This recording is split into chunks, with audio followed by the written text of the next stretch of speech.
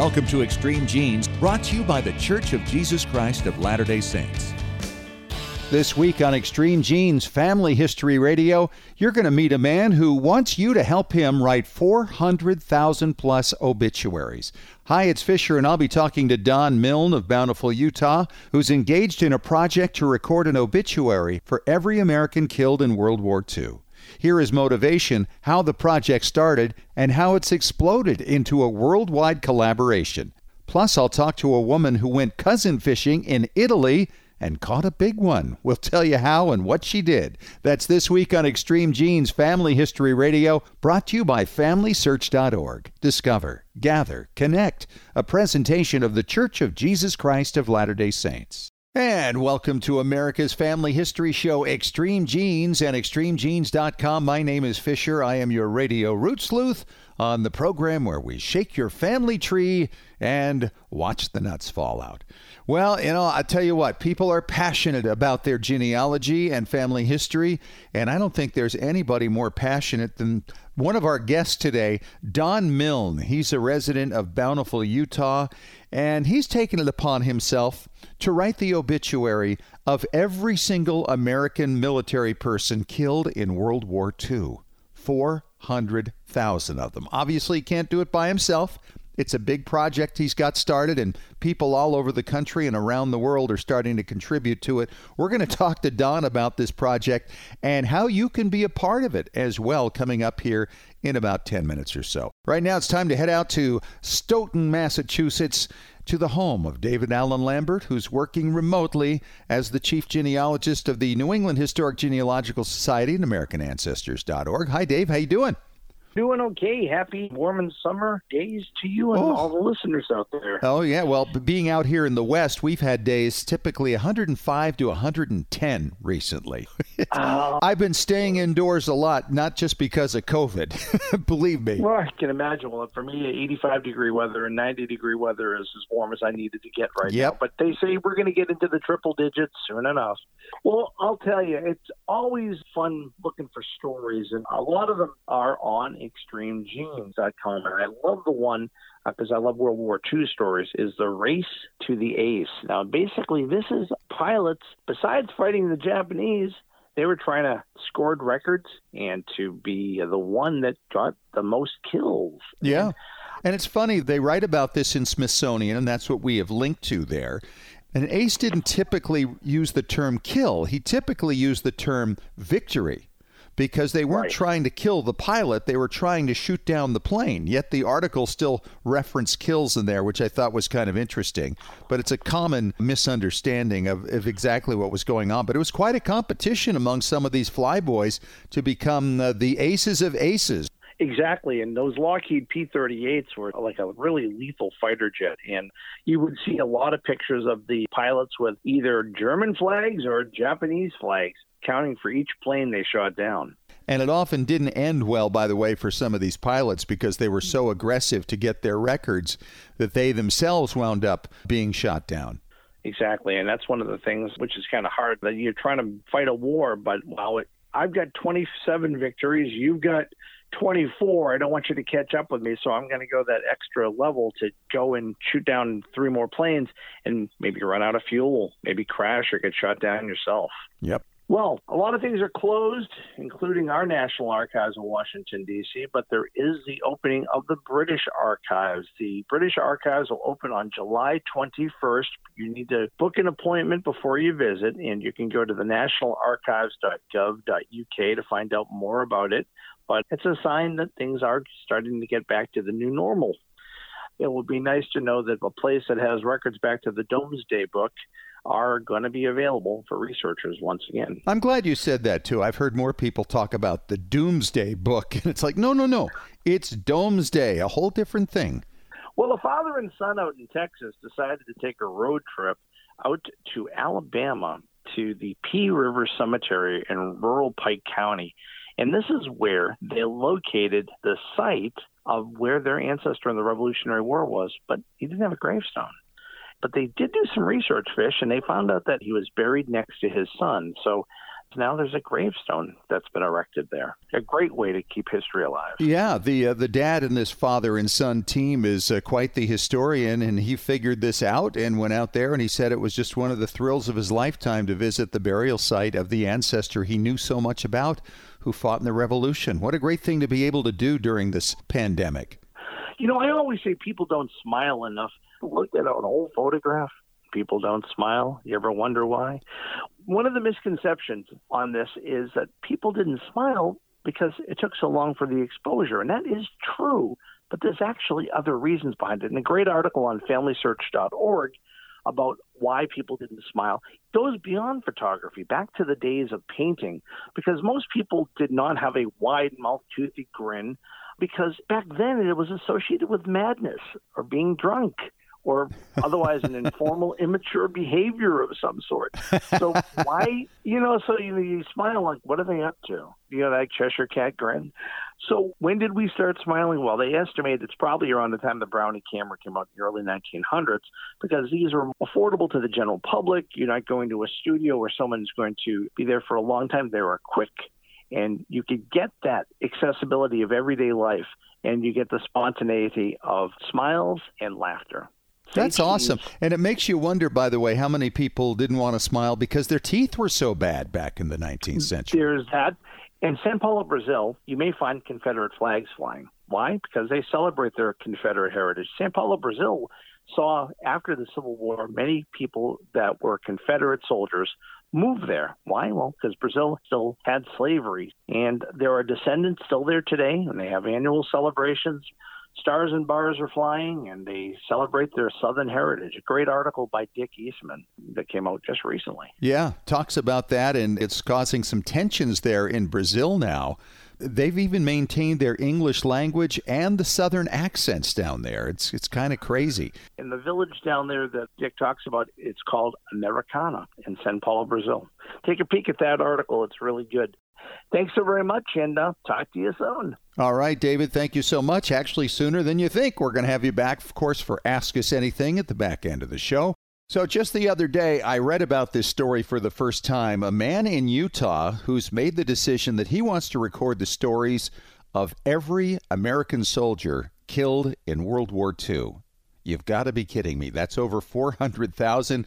And that man is Don Milne. He's from Bountiful, Utah. He's on the line with me right now. Hi, Don. How are you? Hey, I'm doing great. Welcome to Extreme Genes. Tell me about this. What got you going in this direction? Well, 3.5 years ago, it was more of a personal project. Right after the 75th anniversary of Pearl Harbor, they were interviewing a bunch of veterans. It's great to honor them, but they'd be the first ones to tell you that the real heroes were the ones that didn't come home. And I always thought that those who died in World War II kind of got the short end of the straw for obvious reasons. They didn't make it home, but we really, as a nation, don't do the best job we could of remembering them. We have Memorial Day.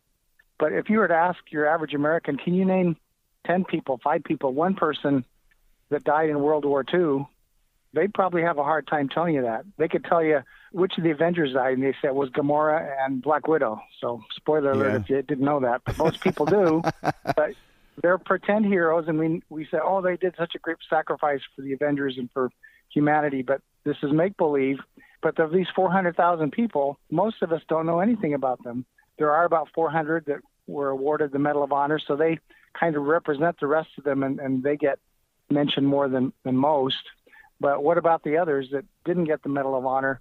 We really don't have a good way to remember them. And in the past, for obvious reasons, you couldn't find their information real easy. But now in the 21st century, anybody with internet connection and just a little bit of researching skills can find a story about any one of those people. So 3.5 years ago, so I'm just going to, every day, I'm going to pick someone, 100th anniversary of when they were born. I'm going to write their story to represent the people that were born that day. And so I've now done more than 1,200 of those, and I have a few people that have been helping me along the way. And so as a group, we've done over 1,300. Wow. And I've always planned to stop this coming September 2nd because it's the 75th anniversary of the end of World War II. And I will have had one name for every day that America was fighting in World War II. So about 1,370 names. But when people who've been following this project, they were kind of upset that I was going to stop this. And I kind of did the math and said, well, there's an obvious reason why I'm stopping this. I'm never going to live long enough to do 400,000 names. Right. So I started a project called Stories Behind the Stars. And now I invite people from all over the country, and I've even have now people from a few other countries that are helping me out. And it takes about an hour to find the information you need to write a short 200, 600-word obituary-style story of that person who died in World War II. Think about this, though. You're talking about if you got 1,000 people to do one a day for a little over a year, you'd get all 400,000 of them done. It just doesn't seem that undoable, especially in this day and age. So is there a site people can go to see where this is going on? Yeah, they just have to go to storiesbehindthestars.org. It's a nonprofit initiative that I started, and they'll have a way to put in their contact information, and I can get them the details on how they start doing the research. And first few it might take a little bit longer, but on average it's going to take less than an hour to do the research and write this little short snippet of that person's life. So do you write about just their lives, or do you talk about how they died or what battles they were in? What do you include in the information, or is it just what you can find? Yeah, it's just I can find. Sometimes there's very little, not even a photo of the person, but sometimes it's like a gold mine. And if anybody's kind of like doing detective work, and a lot of people who do family history, they start off researching somebody and they just have a name and they realize, wow, when I started this, I had no idea this is where it was I was going to find. So it can be kind of addicting, and a lot of the people that so far are helping me, I've got interest so far from 31 states and 2 countries. They may have started because they had a relative, a grandfather, a great uncle, or somebody that they personally knew, and they write their story, and they said, well, I already know how to do this. Maybe I'll write the story about the 8 other people that were on their bomber, and then they'll find out their stories. So don't do this unless you think you may want to do this. It's a rabbit hole, It's so much fun. Is that what you're saying? For the kind of person that's drawn to this, it can be really a very fulfilling type of a hobby. Really something in the age of coronavirus where a lot of people that are interested in this are older and they've got more time on their hands, and everyone's telling them you can't go out as much. Well, how many times can you watch Tiger King? Right. You got to find something more productive to do with your time. So exactly. You got access to computer. It doesn't cost anything. My organization will give you the tools that you need to know how to do this. And I'm surprised at the quality of the stories that have been written so far. It's like, man, I don't want to write any more stories because the people that are writing them are doing a better job than me. I should just quit while I'm ahead. So, Don, tell me then a couple of the stories that stick out in your mind. You've done 1,200 of them so far. You must have a couple that are really outstanding. Yeah, I'll tell you a couple. I'll tell you one by the last name of Fisher, and then I'll tell you another one.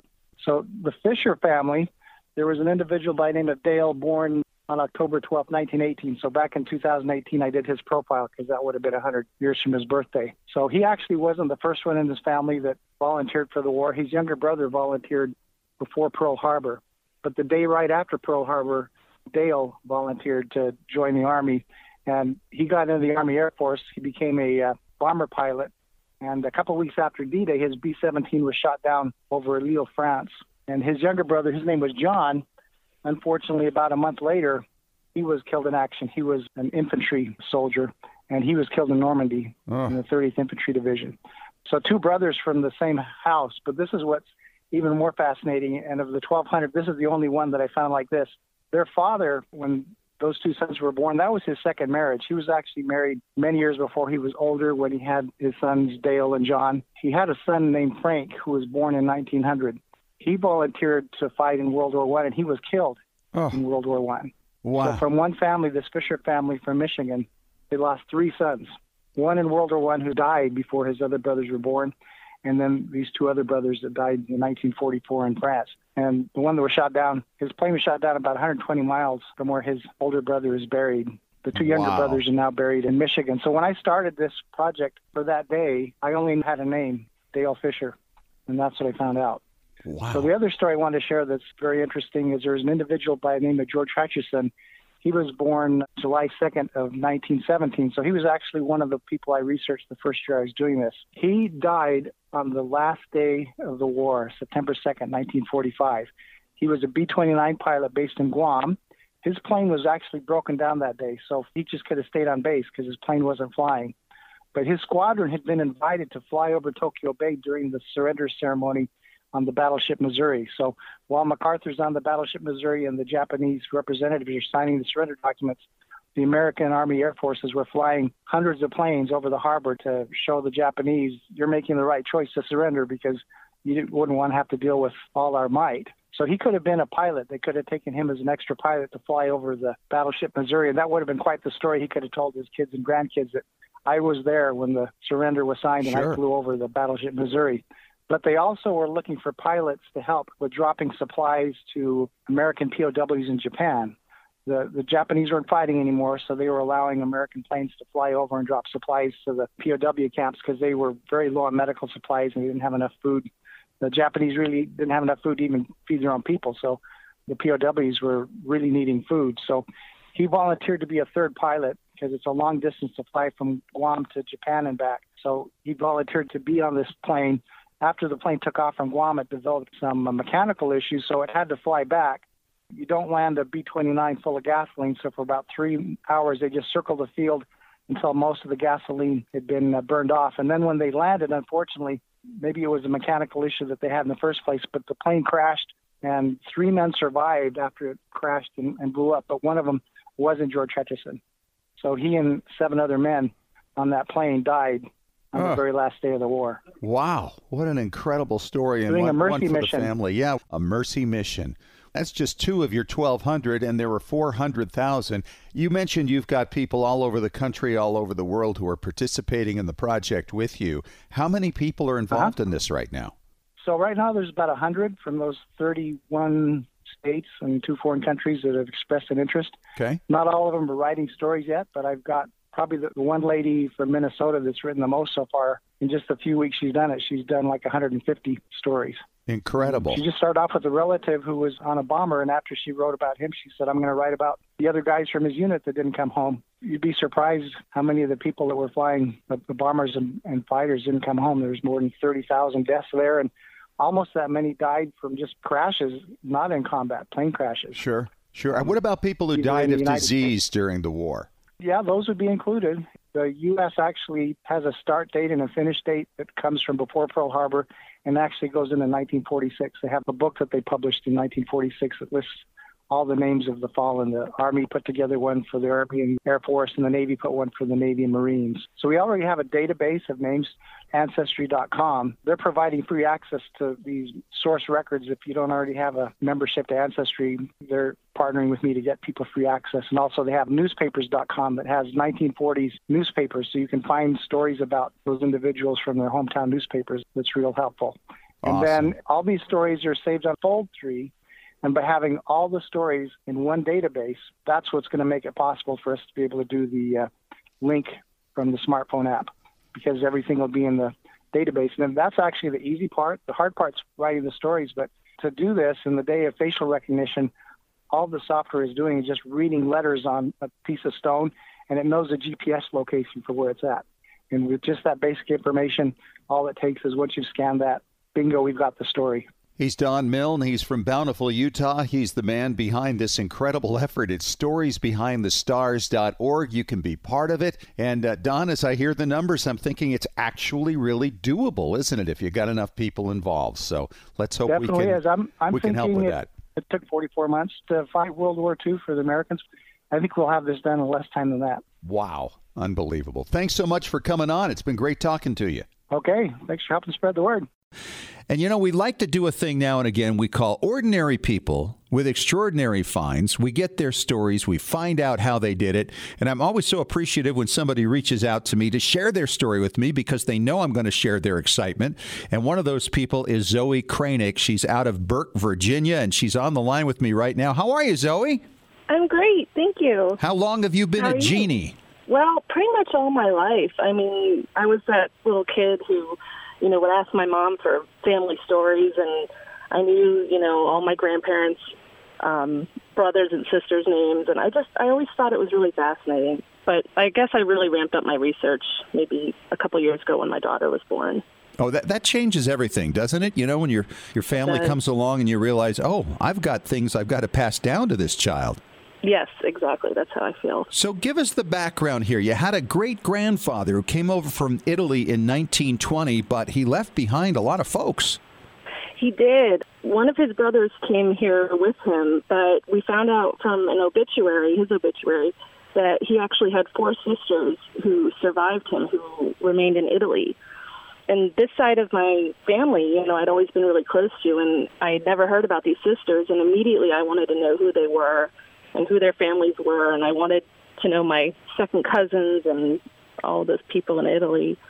And unfortunately, my great-grandparents and my grandfather and his generation had all passed away at this point, and none of the following generations, my mom's or mine, had any information about this. They didn't know anything about the aunts left behind? They never even heard of this? No, all we knew was 4 sisters who remained in Italy. That's all anybody knew. Wow. Because I was thinking somebody had to know it to put it in the obituary. That's true, yeah. Yeah, I think it was probably my grandfather's generation because it was in my great-grandfather's obituary. And they knew, and some of them had gone to visit family in Italy. But only really a handful of my mom's generation had ever even been there. So, and what they might have known was kind of gone at that point. Happens a lot. So what did you do? So I had done some research on an Italian record site, and I was hunting for them. The surname is a little uncommon, so I pretty much assumed that any records with this surname were probably in some way related to who these people were. And I found one woman who the birth dates kind of were similar to my great-grandfather's, and I assumed she was one of the siblings, but I couldn't prove it. So trying to get that information was tricky because I felt like I was so close and I just couldn't get there. But around this time, I decided that I wanted to write a genealogy book for the side of my family because we didn't have one, and we were, very close. And about half of them were on Facebook. So I thought, what better way to get information quickly rather than writing letters would be just to tag them all in one Facebook post and talk together about this. I figured early on in the process, when I realized I wanted to write a book, is I really wanted to not just write dates, birth dates and death dates and that kind of thing. I wanted to write the stories. I wanted to record the stories, that were passed down in my family. I think that it wouldn't be the typical genealogy book, but that's what I wanted. Oh, absolutely. The stories are the key. That's what makes them live. Yes, exactly. And I'm interested in what they look like and what they acted like, what their traits were. So that was really important to me. So I figured I would do a series of posts and just ask people, beg them for their stories about my grandfather and his siblings and, if they had any of the great-grandparents, great. But my grandfather was one of 7 children. So what I did was every few days I would release a new post with one of the siblings' names and ask for stories and photos from my family members. I'd tag them all in. Great idea. And make it private. Yeah, it worked out really well. I was afraid they wouldn't respond, but they responded quickly with, these wonderful stories and photos, some I'd never seen before. Yeah. And I think it really brought us closer together, too. It was just a wonderful experience. Well, you got to have a reunion then at some point as a result of this, right? I would love to. We used to do that every year, but when my grandfather died, his house was where we would have them. And when he died, it kind of, we tried to keep it up, but it just kind of, we stopped doing it. But on one of the posts, I asked for information about the 4 sisters.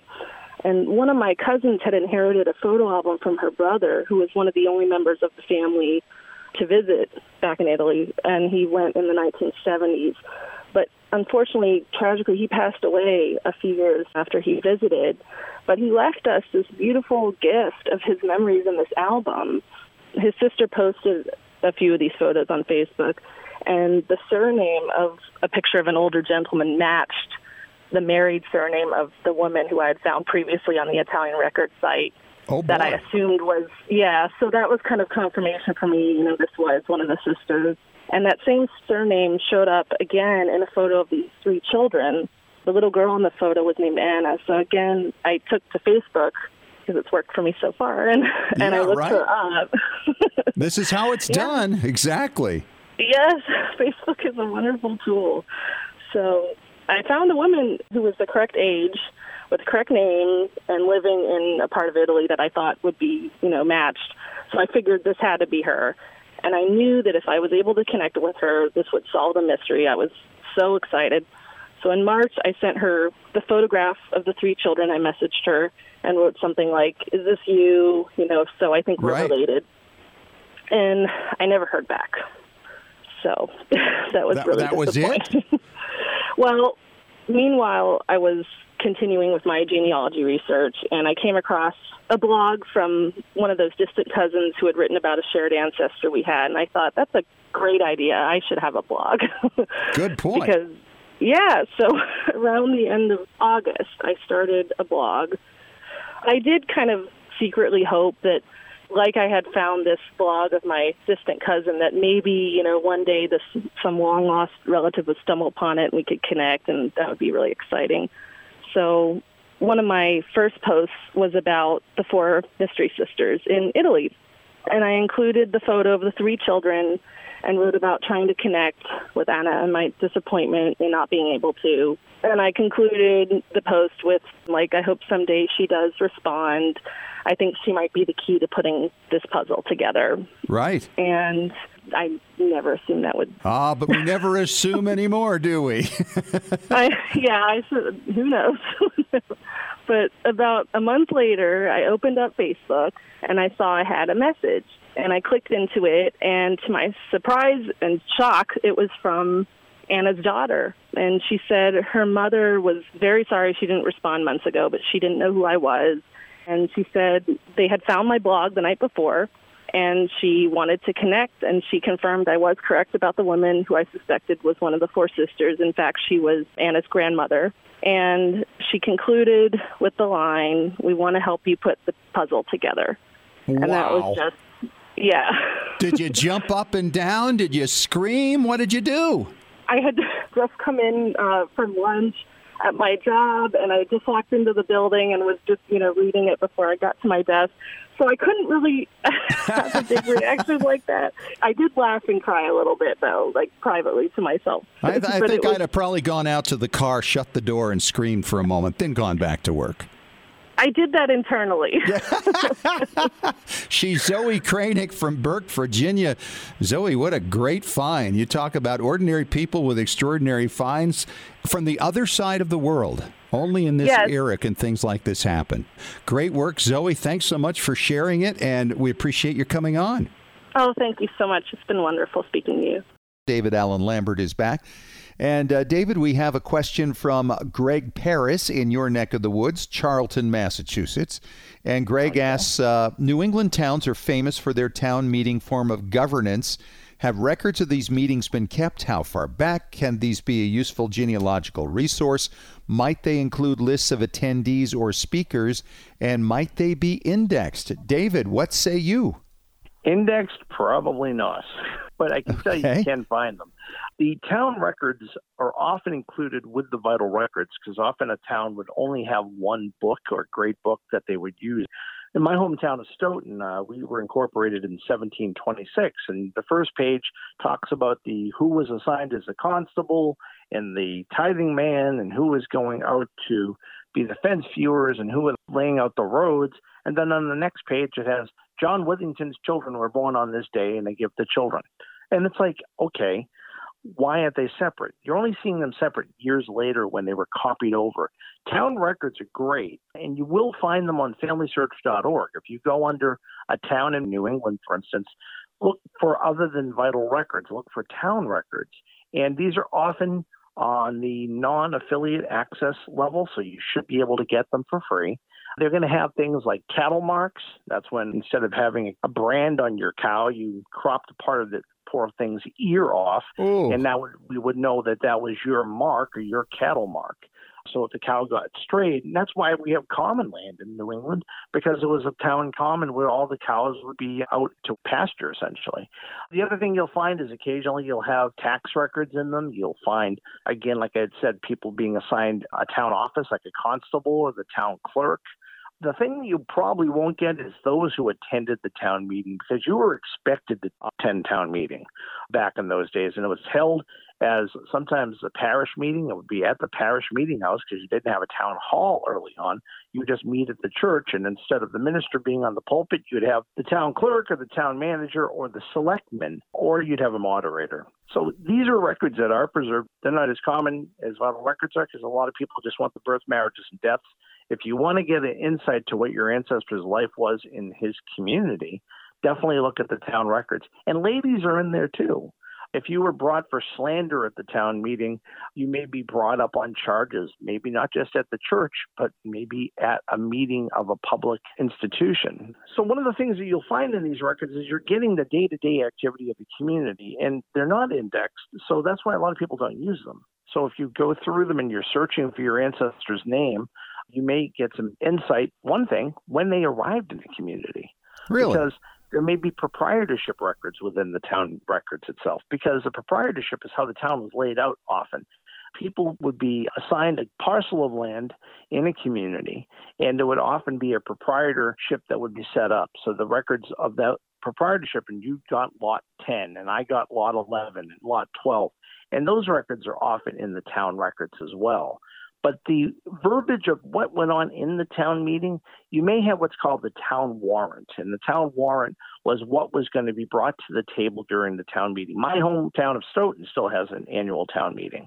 And this warrant would be, okay, this is what the business is going to be. If it's not on the warrant, we're not going to discuss it. And that would be there. But the exact verbiage, until the days of audio and video recording, you're probably not going to find out what your ancestor said. But if there was some sort of an outburst, if you will, if they were a rabble-rouser, they might be in the record. I love it. All right, great question and a great answer, David. I'm going to have to look through some of those on FamilySearch.org. We've got another question here for Ask Us Anything with David Alan Lambert. David, this question comes from Alice Longley in Missoula, Montana, and she says, Fish and David, my research is going to the dogs.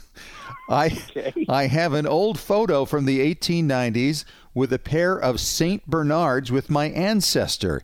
Is there any way to research these family pets? Great question. Well, that's a different type of pedigree that I don't generally research, yeah. But I can tell you there are resources. Even in the 1800s, people had to license their dogs that's in true. most communities. So there could be on your town clerk level, I mean, I would check with the Historical Society and Public Library, too. Don't give up with the current town clerk, of the listings of the dog owners. So you know who your ancestor is. It may not say the name of Fido or King or how old he is or what breed he is, but you could find out that your ancestor paid for a dog license or licenses. Those are often put in town reports, too. They have a listing of the dog owners kind of right next to the list of the jurors, which is kind of an odd place. That is a strange thing. What about cats? What about them? Are they listed anywhere? Probably in the diaries of your family. I suppose that's true. Nobody had to license a cat. Right, okay. So the other thing that you might find is, say if your dog got out and bit your neighbor, that may be in the newspaper. That may also be that he may have brought you to small claims court. So there's court records, too. And hopefully they didn't have to shoot old Fido. You know, and of course they could always have raided the chicken coop, and Farmer Brown may have been very upset, and that may have made the front page news. The other thing is that, who knows, maybe there was an ad in the paper for puppies for sale. I mean, there's a whole variety of things you can look for. And the other thing is, of course, you know, pets don't last forever. Sadly, just this past week, we had to put to sleep my cat that we've had for 18 years. Oh. And she's buried in the backyard, but most pets would be. But back then, they also had pet cemeteries. And, you know, not to harken to Stephen King's movie, but the idea of a marked gravestone for one of these pets may be a thing. You might find out more than you bargained for when you're doing your pet research. So keep an eye out for different things. It's more than meets the eye when you're doing pet research. So you just kind of have to look for sources that may not be mainstream. I don't think you're going to find them on Ancestry.com, but I can tell you this much. On Find a Grave, search on Fido Smith sometime. Oh, and check out the cemetery that Charles Lindbergh is buried in Maui, in Hawaii. Oh, I visited there. He's buried near some monkeys. Oh, jeez. Yeah, and they're marked. Well, Find a Grave now marks pet cemeteries. So when I was doing my cemetery book on Massachusetts, I kept on finding things like, what the heck is that? It's a pet cemetery. But they're included, so you can say Find a Grave may have gone to the dogs. As well, and the cats, yes. And the gerbils, and the monkeys. And all of them. All right, David. That was a great question, Alice, and a lot of fun. Thanks for asking that. And, of course, if you have a question for Ask Us Anything, you can email us, simply at askusanything@extremegenes.com. David, stay safe, and we'll talk to you again next week. Take care, my friend. Well, we have covered a lot of ground today. Thanks once again to Don Milne for coming on the show. This is a guy who got passionate about writing an obituary of somebody who died in World War II on the American side every day on the anniversary of the war, at the 75th anniversary from the beginning and wrapping up coming up in September. Thanks also to Zoe Kranick for sharing her great story of connecting with some living relatives in Italy by not giving up. Hey, we'll talk to you again next week. Thanks for joining us. And remember, as far as everyone knows, we're a nice, normal family. This has been Extreme Genes. Share your family story by going to FamilySearch.org.